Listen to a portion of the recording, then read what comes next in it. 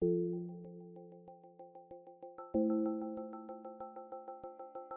was recorded live at Trinity Church in San Juan, Puerto Rico. For more information, go to trinitypr.org. Good morning, Trinity Church. It is so good to be with you all. As many of you know, it is Jeff and Cecilia's last Sunday with us. And I share that with you, one, to say thank you to them. They've been dear friends to us. And Jeff has also taught me everything that I know, which means ultimately any mistakes you see going on here forward are definitely Jeff's fault. He dropped the ball. They're not mine. Just kidding. I will be taking over some of Jeff's responsibilities, and I'm sure that I will make many mistakes. It is good to be with you all a couple days after Christmas, and I'm sure you've noticed that we as Christians around the Christmas season talk a lot about hope and joy and these things that have come to us in a barn wrapped in swaddling cloths in a manger. And it's a little interesting because I think if we were to reflect on a lot of our stories, we would admit that at times it's very difficult to have hope and joy. And to illustrate this, I don't know if you guys remember this 2006 Will Ferrell movie called Stranger Than Fiction. I've recently rewatched it, and here's kind of the rough outline of the story. Will Ferrell is playing this man, Harold Crick, and he begins hearing a voice that only he can hear. And I think a couple years ago, there was this article about people that have inner dialogues or people that don't have inner dialogues. I don't know if you remember hearing about that. But it's not that unusual for us to talk to ourselves, you know? I think most of us probably do it. Or maybe it's just me, in which case you guys are learning a lot about me now.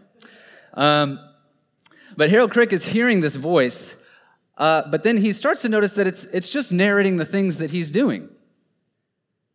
And the time that it gets really unsettling is when it starts hinting and foreshadowing that his death is imminent. So this narrator, this voice that only he can hear, is dropping these little hints that his life is going to be over.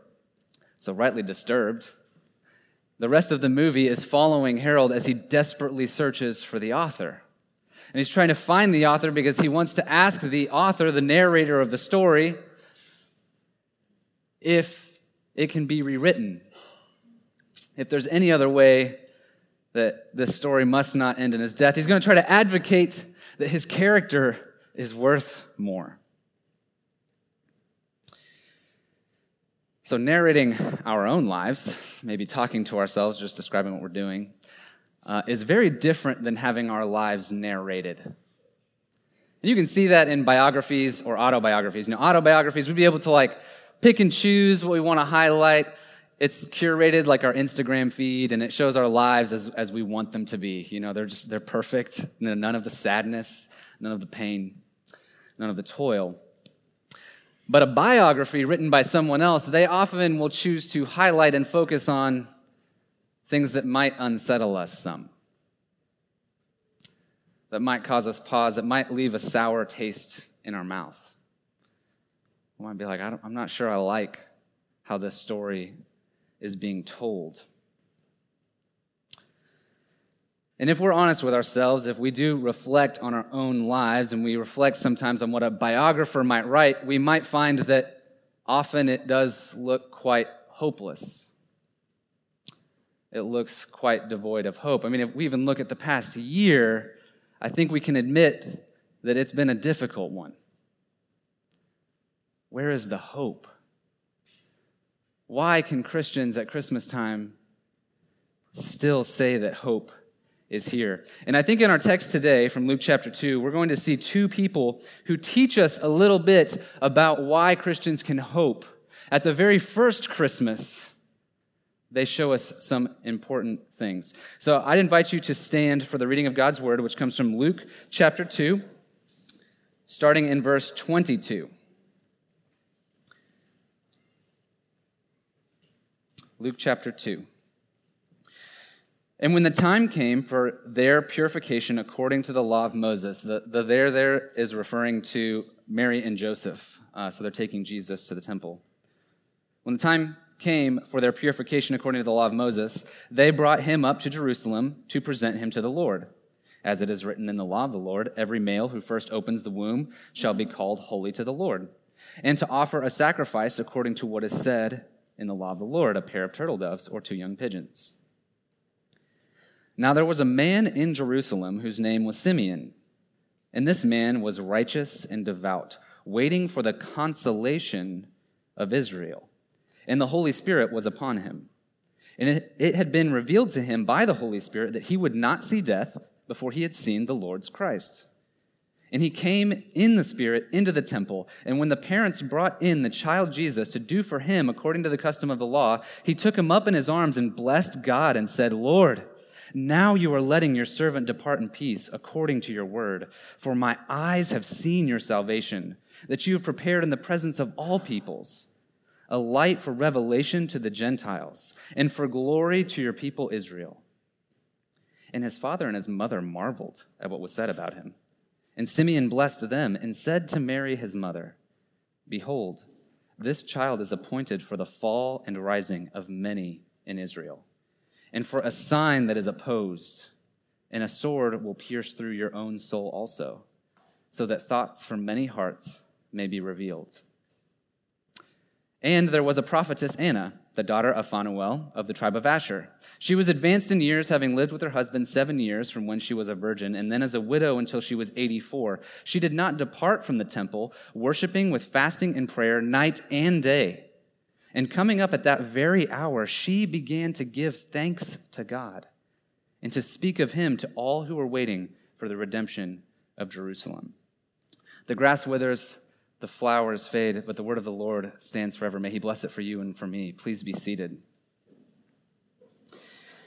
So here in Luke chapter 2, we meet these 2 characters, Simeon and Anna, and they're going to teach us a little bit about hope. They were there on the very first Christmas. A few days later, Jesus is being brought to the temple to fulfill what is required according to the law, to offer some sacrifices. And as Mary and Joseph and Jesus are there, so are Simeon and Anna. And they were indeed hopeful, but their hope was a peculiar kind of hope. We can see here in verse 25 that Simeon is waiting for consolation of Israel. Consolation or comfort. He's looking for hope. And Anna in verse 38 is waiting for a very similar thing. She's waiting for the redemption of Israel. This salvation and this consolation, this hope and this comfort. This is what they're waiting for. Simeon being promised that he wouldn't die until he's seen it. And Anna is 84 and has the joy of seeing it. But also their hope is intimately connected with something peculiar, because both of those things follow with consolation for Israel and redemption for Jerusalem. You see, Simeon and Anna's hope was intimately tied with what happened to Israel. And in particular, the verses that Simeon is quoting from, which we read some in our Old Testament reading from Isaiah 52, is referring to the Messiah or the Lord's Christ. That's why Simeon is quoting from them. So Simeon has this great expectation that he's waiting to see this Messiah that's going to come to redeem Israel. And this is the hope that he's waiting for. But this Messiah that was going to come in the first century when Simeon lived was definitely understood, as Ronnie has said in some other places, to be a warrior king. He was going to come to fight off the oppressors of Israel and liberate the nation state. Now, as Americans who like throwing off their oppressors, we like identify with some of that. We're like, yes, we love that. And there is some goodness, but why would their kind of religious hopes be tied to this political figurehead? And this is going to require a bit of Old Testament theology, so just hang on with me a little bit. The idea was that when the warrior king came, he would liberate Israel from its oppressors. And that liberation would allow the entire nation state, including its religions, to function as it's supposed to be. Its religion, its worship of Yahweh, the one true God. And when the sacrifices in the temple was operating the way that it was supposed to be, everything would be made right with their relationship with God. And so they would receive the blessing that had been promised to their father Abraham, and the land would be overflowing with milk and honey. And that would overflow, these successes and righteousness of how they operated their kingdom would overflow into neighboring kingdoms. So that even Gentiles, people who were not born as Jews, would see the righteousness and justice of Israel and be like, I want some of that. What are they doing? And on the other side of the coin, there would also clearly reveal those who were the enemies of God. And this warrior king would have the ability to suppress those enemies. And so it wasn't just Israel that would be brought under the lordship of God, but through Israel, it would be the whole world. This was the hope that Simeon and Anna had. This is the hope that they were waiting for, this consolation of Israel, this redemption of Jerusalem. We can presume that Simeon was an old man, having been promised that he wasn't going to die until he had seen the Lord's Christ. And I imagine the day that he's coming into the temple in the Spirit, he's probably aware that today's the day. It's coming. This warrior king is going to be there. And then the Spirit does something, points him to a baby. I've never seen a baby liberate nation states, although they do bring their own little forms of comfort and peace.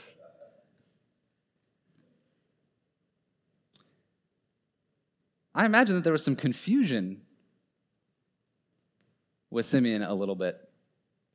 And you can even see it as he responds to Mary. You can see that pieces are starting to fall into place for him, that his hope was actually too small. When he responds to Mary, he says, "Behold, this child is appointed for the fall and rising of many in Israel." Not just the rising of Israel, but the fall. And for a sign that is opposed. And a sword is going to pierce through your own heart also. Because our expectation of who this person was going to be, when Simeon walks in and he realizes that it isn't just some man like David who's going to liberate them and be the right king, but it is the incarnate God-man. He realized that the promises that Jesus is fulfilling isn't just going back to Abraham, it's going all the way back to Adam. He realizes that his hope had been too narrow. And he realizes that he was part of a bigger story. Now, I think we've probably all been a part of something that's bigger than ourselves. I can think something as like simple as like a play or a musical. You know, there's like two characters that have like all the lines. And then the rest of us, you know, are just in the background like singing one chorus or maybe in the back with the lights or the fly systems or something. You know, but you kind of realize that when everybody comes out on stage and takes that bow, it took the whole team to do it. It took everybody.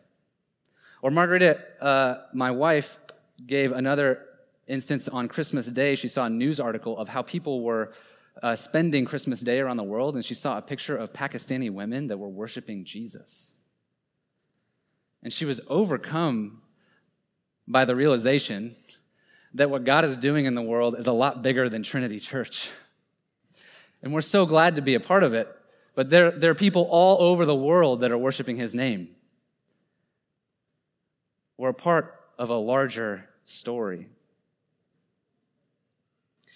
And Simeon even needed to tell that to Mary, who I'm sure understood some of these messianic promises and that her son was going to be this, but didn't quite understand what it was ultimately going to cost.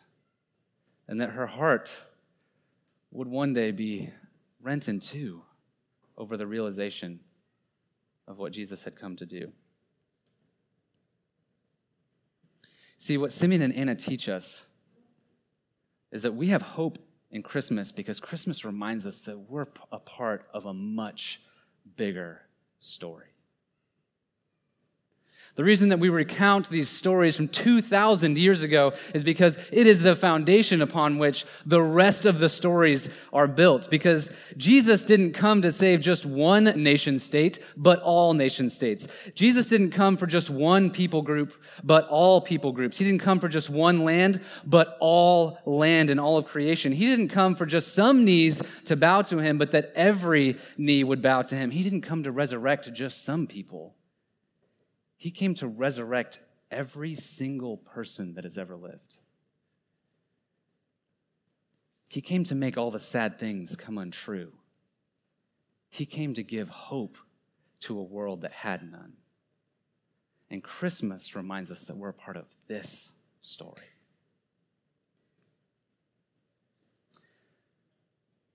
So the first thing that we learn from Simeon and Anna is that we're a part of a much larger story, and that does give us hope. It puts our stories in perspective, but there's something that might be a little bit confused by that. So like Harold Crick in Stranger Than Fiction, right? He's desperate to find the author, and he wants to plead his case to be able to change the story because his character is worth more. His life is worth more. He's like, don't end it this way. I have so much more to offer. Can we please rewrite the story? Harold Crick was coming to grips with the realization that he might just be at the whims of the narrator. The larger story might be bigger than he is, and so maybe his storyline doesn't matter. Is that what's happening with Simeon and Anna? Is that what happens with us? Are we just kind of lost side characters in the side of the larger play? Does the narrator care about our stories? Well, I'd say that this answer is both yes and no in some sense. Yes, we are side characters, and it is healthy for us to have a good amount of humility with our respect to the biblical story. But in a much more real sense, no. And we're going to see this with Simeon and Anna. Simeon was defined as a man that was righteous and devout, waiting long years for consolation. I don't know if you've ever waited a long time for something. Like Joaquin right now, my son, he can't wait 10 seconds. Like just the word wait is just like melt down on the floor, right?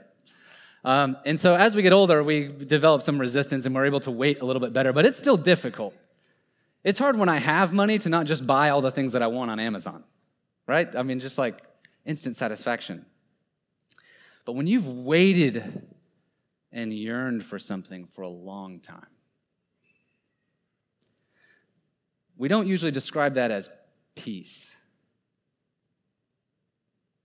We're usually quite unsettled, actually waiting that long. And yet, when Simeon comes into the temple that day and he meets the Messiah, he is able to say, I am departing in peace. Anna is a woman who's defined in some sense by her trauma. Her husband dying very early on in their marriage. Her living as a widow from then on out for 60-some years. Not entirely sure of the timeline of when she got married. But we would think that 60 long years fasting and praying at the temple is signifying something that's going on with her. A wrestling with God, as it were.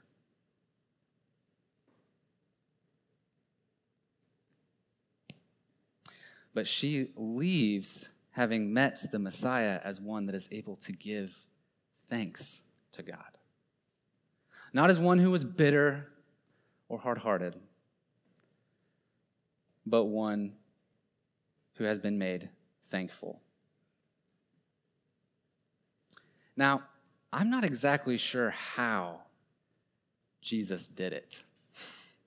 I'm not sure how an infant child was able to deliver that to Simeon and Anna. I'm not exactly sure how he was able to make sense of all the pieces of their stories. But that's what this passage seems to say. That Simeon could leave in peace, and Anna could leave thankful. So Harold Crick, in Stranger Than Fiction, desperately searching for the author, wants to plead with the author to change the story, finally finds the author. This is a little bit of a spoiler alert. I'm sorry if you haven't seen it. Finally finds the author, an actual person in his own world. And he makes his case, and the author hands him a draft of the completed story, the final chapters of the story of Harold Crick. In this emotional climax of the story, Harold's sitting on the bus and reads through the whole thing.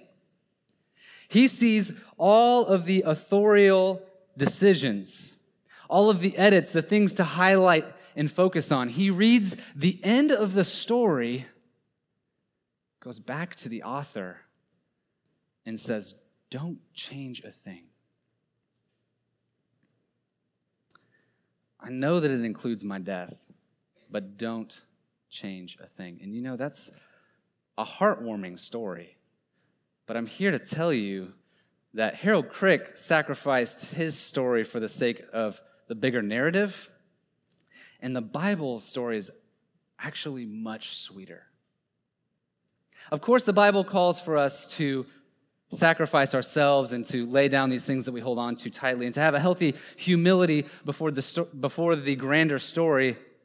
But if you'll remember how I said that the story is not fundamentally about us, it's about Jesus.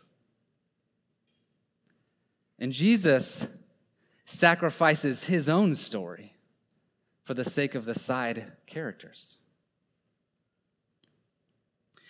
Jesus, in the Garden of Gethsemane, the night that he was betrayed and going to be killed, he is pleading with the author, his Father, "Lord, if there's any other way, rewrite this story." But he ends that prayer with, "Don't change a thing." You see, the first thing we learn from Simeon and Anna is that the story is much bigger than just ours, and that gives us a hope and a perspective. But the second thing that we learn throughout the rest of Luke's gospel is that the one who's writing the story is writing the story for us. It may not be about us, but it is for us. Jesus said, "Don't change a thing because I know who I'm dying for, and they are worth it." I see Anna's sorrow, and I'm going to make that right. I see Simeon's unease, and I'm going to give him peace. Whatever it is in our stories, especially around Christmas, when we enter in old family systems and things are brought up in this year of 2020 where we're not able to celebrate like we thought we were going to be, and all these sorrows are brought up in our souls, when we look at Christmas and we ask, where is the hope? Our hope is in the fact that the story really is so much bigger than ours. But the author went to the utmost lengths for us.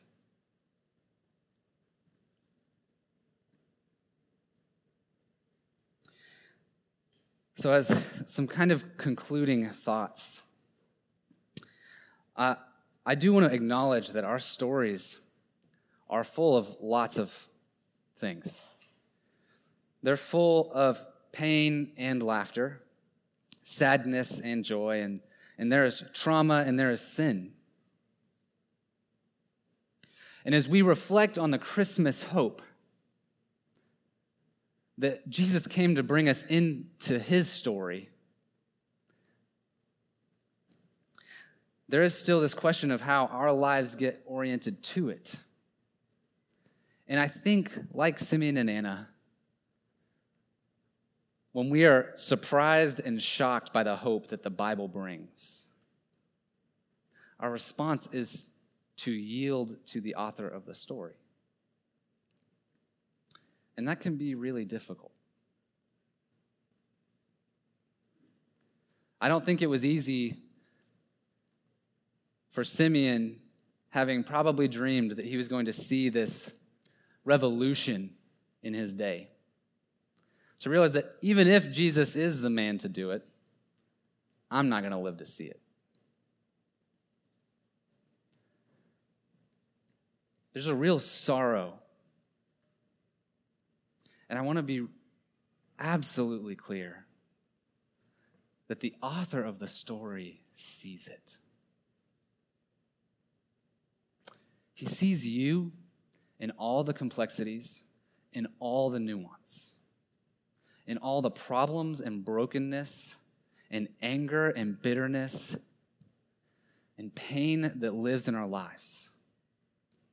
And that bigger story is that he came to heal it all.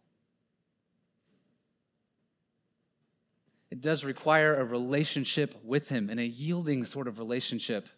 And that comes with complexities and nuances, and we would love to talk with you about that more and how that applies to your own life. And frankly, I'm surprised at how it works out in my own life, and it is really difficult. But I'd invite you to come to the author of the story and plead to understand his great love for you.